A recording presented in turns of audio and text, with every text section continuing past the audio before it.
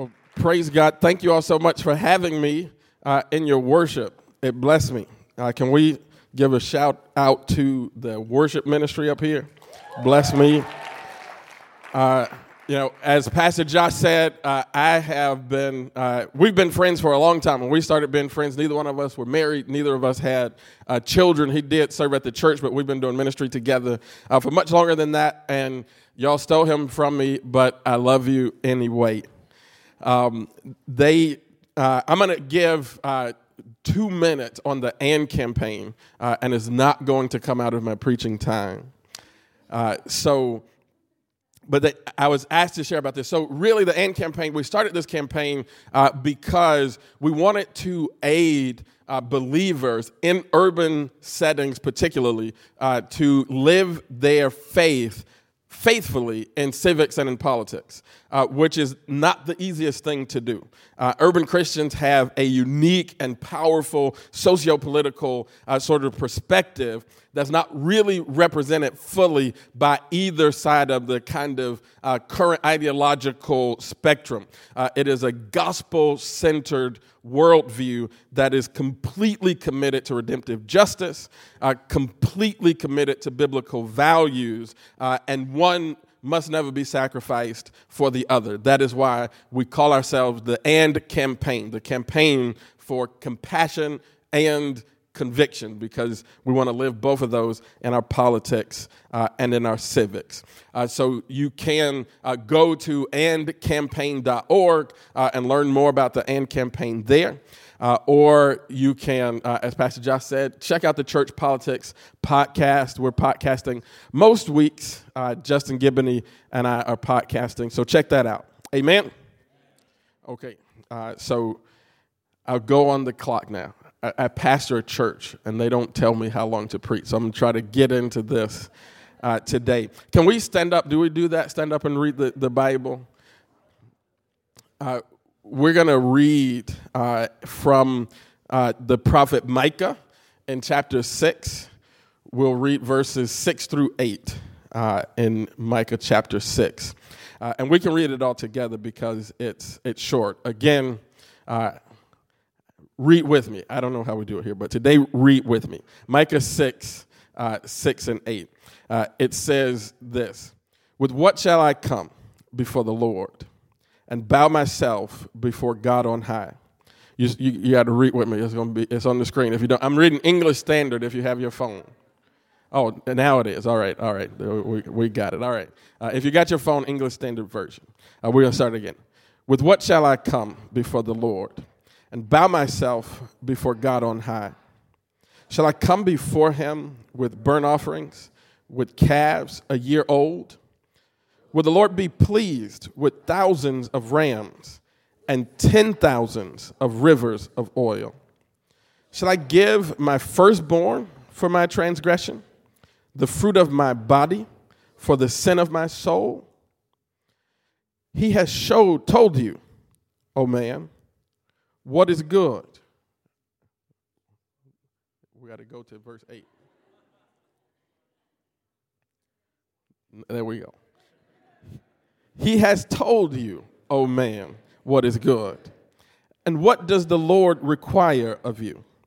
But to do justice and to love kindness and to walk humbly with your God." Father, we thank you for the opportunity that you give us to look into the word of life. I pray just now, God, that you will hide your servant behind the shadow of your glory, that you will speak directly to your people by your own power, for your own purpose. We give you thanks for it. We trust you for it, and we give you these next moments. We love you with everything we have, and it's in the name of Jesus that we pray. And everybody said amen. And amen. Now, I'm going to take one moment out of my preaching time because, again, I don't know what is like here. But I'm an AG pastor, but I'm also trained in sort of a black preaching tradition. And so that requires some talk back. So if I say something that feels good to you, go on and say something back to me. Amen? All right, so Micah 6:8, we talked about it. I am involved heavily in justice ministry and social impact ministry. And Micah 6:8 is like the official scripture of justice ministry and social impact ministry. It hangs on a plaque above the reading room in the Library of Congress. It is quoted often by activists and politicians on all sides of the aisle. It is the official Bible verse of justice ministry and social impact ministry, and it should be. One theologian says that Micah 6:8 is the finest summary of the content of practical religion found in the Old Testament. The AND campaign, we have a special designation for it. We call it the Great Requirement. But this official verse of justice ministry and social impact ministry is often misused. Is misused because it is snatched from its proper context and appropriated to whatever aim the user has at the moment. We don't try to submit to Micah 6:8. We try to send it out to do work for us. Are you with my by myself? You see, while we can draw some instruction from Micah chapter 6, verse 8, about justice and about social impact ministry, Micah 6 is not a teaching. When you look at Micah chapter 6 in its context, this is not a teaching, this is a prosecution.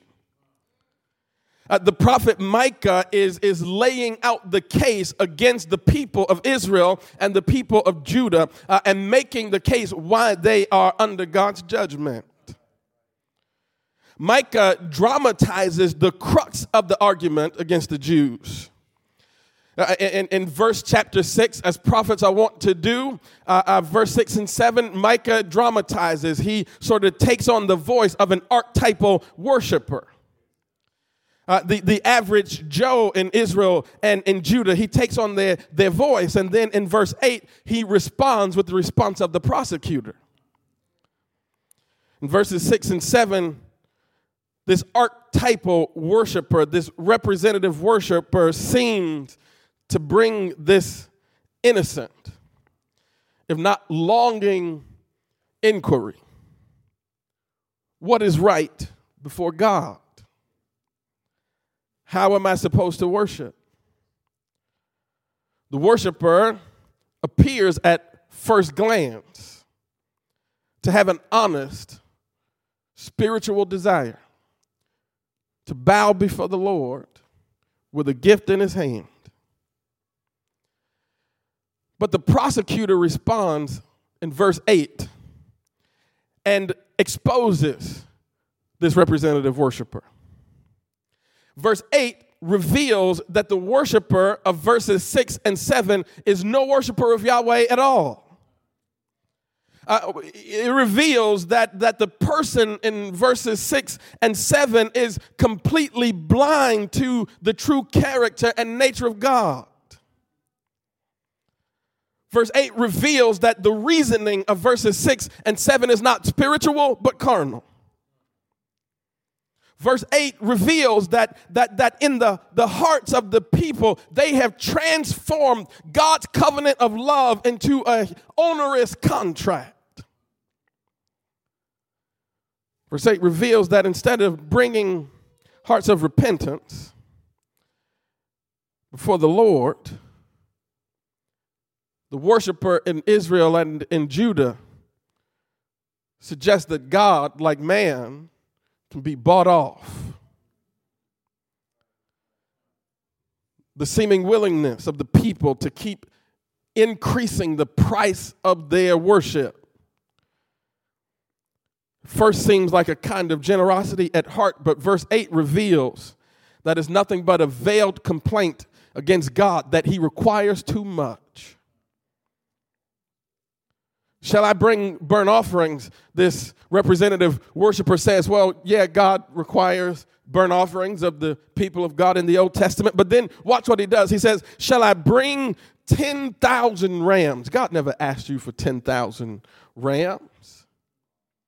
Shall I bring calves, the worshiper says, a year old? Calves, a year old? No. God asked for only one calf, a year old, only one time every year at the Passover. And if your household is too small, you can share a calf with your neighbor.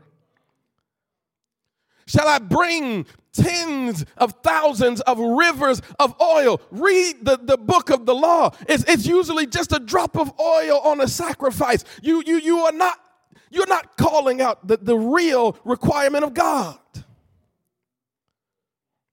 You see, the case against the people of God in Micah's day is, I believe, the same case against the people of God in our day, especially when it comes to the pursuit of justice and social impact. The charge, beloved, is fakery. The charge is contrived piety.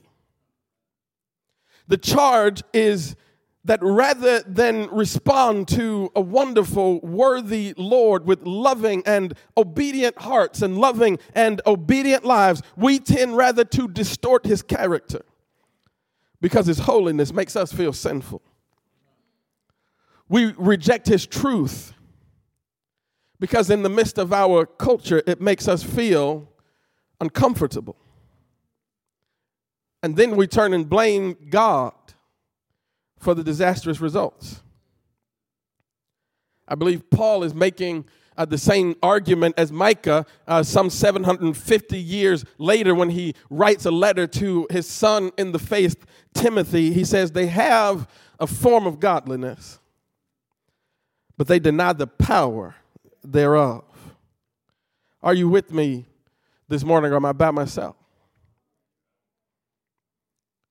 You see, verse 8 points out a simple truth that the blinded hearts of the people of God in Micah's day just cannot see. And here's the simple truth. God is good. God is good. And what he requires is only that which accrues to our good and to the good of the world around us. Act justly. Love mercy.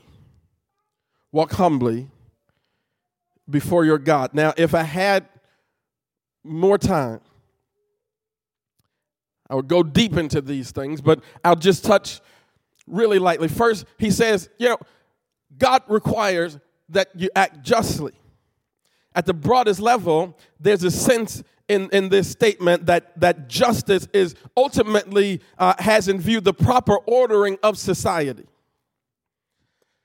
One writer says that justice is to rectify within history all the aspects and phases of human existence, the moral, the religious, the spiritual, the political, the social, the economic. Justice does not mean, hear me today, justice does not mean that everybody gets everything they want whenever they want it. That's not biblical justice. Justice means that everybody gets and everybody does as the Lord has demanded that we get and that we do.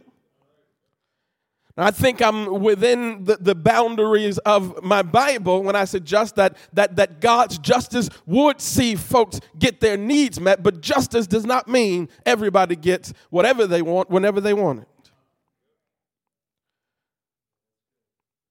It's important that we don't interpret the mandate for justice too broadly, because you can't take every burden and make everything right for everybody everywhere in the world. You can't do that. I can't do that. We can't do that together. We got to hold off on that number because there's a day when that God is going to crack the sky and he's going to reveal Christ. He's going to come back. Every knee will bow. Every tongue will confess. But before that, we can't take the burden of making everything right for everybody everywhere. But then you also can't interpret it too loosely either, because the language here is not passive. We are called, beloved, to do all of the right, all of the justice that we possibly can do. God does not want you to fix everything, but God doesn't want you to walk past an opportunity to fix anything. He says, do justice, love mercy. There is here this sense of a faithful covenant love among all mankind. It is the idea that anyone who is in a weakened position due to some misfortune or hardship should be delivered. Not reluctantly, but I have a spirit of generosity, grace, and compassion. Beloved, I have to say it because I believe that we see it in the text: food for the hungry, clothing for the naked, shelter for the homeless, comfort for the lonely, encouragement for the downcast, education for the ignorant, jobs for the unemployed. These, beloved, must be on the agenda for the people of God. Now, there is legitimate debate to be had within our political system about how these things can be delivered, but these must be on the agenda. But I love it because Micah saves the best for last. This final righteous requirement of the law is the one in our day that tends most often to be distorted. It is the one that is most glaringly absent from the so-called justice movements of today. He says, walk humbly with your God. Now, I stand here, Josh, at a Bible university, and I confess that the Hebrew here is difficult. It carries with it this very packed idea, kind of obedience with humility, with fellowship with God. So rather than trying to give you a good definition, I thought I'd give you a good example of what this means, walk humbly with your God. It is to do something that I've done before in my life. I find that I'm getting to an age, Josh, where I'm not doing this as much anymore. Some of y'all might do it soon. But it's like being a best man at a wedding. You see, when you are the best man at a wedding, there's a lot of stuff to do. But the measure of your doing of your stuff is not about how good you do your stuff. It is about how what you do impacts the groom. Listen, it's not just did you throw a great party, it's did you throw a great party that the groom enjoyed. You see, when you're the best man for a wedding, you can throw a great bachelor party and fail because the groom didn't enjoy it. Somebody got to hear me today. It's not just about getting a car and giving the man a ride over to the church. It's about making sure that in the environment of the car, there's something that can raise up his confidence and settle his emotions and make him ready to do the life-changing thing that he's getting ready to do. You see, there are tasks for sure with being the best man at a wedding, but the essence of the role is not rooted in the task. The essence of the role is rooted in the relationship. The cardinal sin of being the best man, and it's something easy to fall into, the cardinal sin is to start thinking that all the activity is about you, not about him. And it's easy to fall into because folks are calling you. Folks are asking you questions. You making decisions and calling shots. And you say to this one, go, and he goes. And this one, come, and he comes. And mama is deferring to you. And all this environment is flowing to you. And it can begin to feel like it's about you. But it ain't about you. It's about the groom. You see, if you want to be a best man, the best man can never ask himself, what's in it for me? The only way you can be a good best man and still enjoy it is if you love the groom enough so that you can enjoy his enjoyment. His smile makes you smile. is not what's in it for me, because in the context of our relationship, you are what's in it for me. This call is to take meticulous care of this moral and vital relationship with the Lord. It's more than just obedience. Now, Josh didn't bring somebody here to tell y'all, don't be obedient to the Lord. But more important than obedience is the maintenance of a vital connection with the Lord Jesus Christ. To see that nothing ever interferes with that. In a real sense, this Old Testament prophecy of Micah prefigures the gospel reality that our relationship with the Lord is not rooted in a kind of works-based righteousness. It is rooted in a covenant of love. We ain't trying to purchase righteousness with our offerings and prove our piety through our actions. We are not perfect. But what distinguishes our justice ministry, our social impact work from that of the world is that we are not out here trying to prove our worth. We're just pressing toward the mark of the high call which is in Christ Jesus. I'm not trying to leave my mark on the world, because I know with Isaiah that he has already written my name on the palm of his hand. You see, beloved, in the final analysis, I'm done. You see, Josh, I can do this. I'm in my seat. But Micah 6 is a prosecution. Lays out the case against the people of God. What I love about it is that Micah chapter 7 is a prophetic prediction. It looks forward to a time when God will once again use his chosen people as a beautiful display of his will and his character in the earth. In verse 7 of chapter 7, the prophet says this, "But as for me, I will look to the Lord. I will wait for the God of my salvation." You see, beloved, in the final analysis, the heart that sits behind any impact that we can have on our culture, it's not just simply a heart for the Lord. It's also a heart from the Lord. What Micah observes, the prophet, in chapter 7, as he begins to close the book, he says, here's the only solution we have. Some writers even say that Micah doesn't give prescription like the other prophets. You know, they say this is what's wrong and here's what you do. And some have written that Micah doesn't say here's what you do, but I believe Micah does say here's what you do. At least he says, here's what I'm going to do. As for me, I look to the Lord. I wait for the God of my salvation.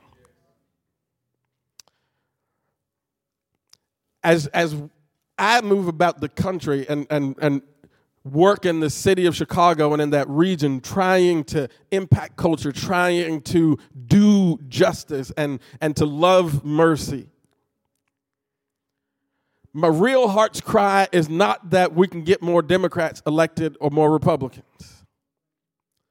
My real heart's cry is not that we can have more food drives or more clothing drives. My real heart's cry is that more Christians will be like Micah. Look for God. Wait for him. Cry out to him that we can have the kind of heart that sits behind the impact.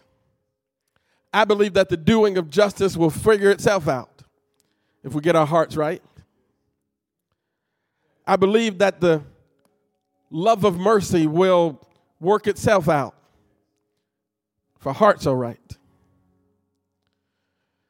So I'm going to ask you for just a few minutes. I know folks got to do other things. But if we could just stand together for just a moment.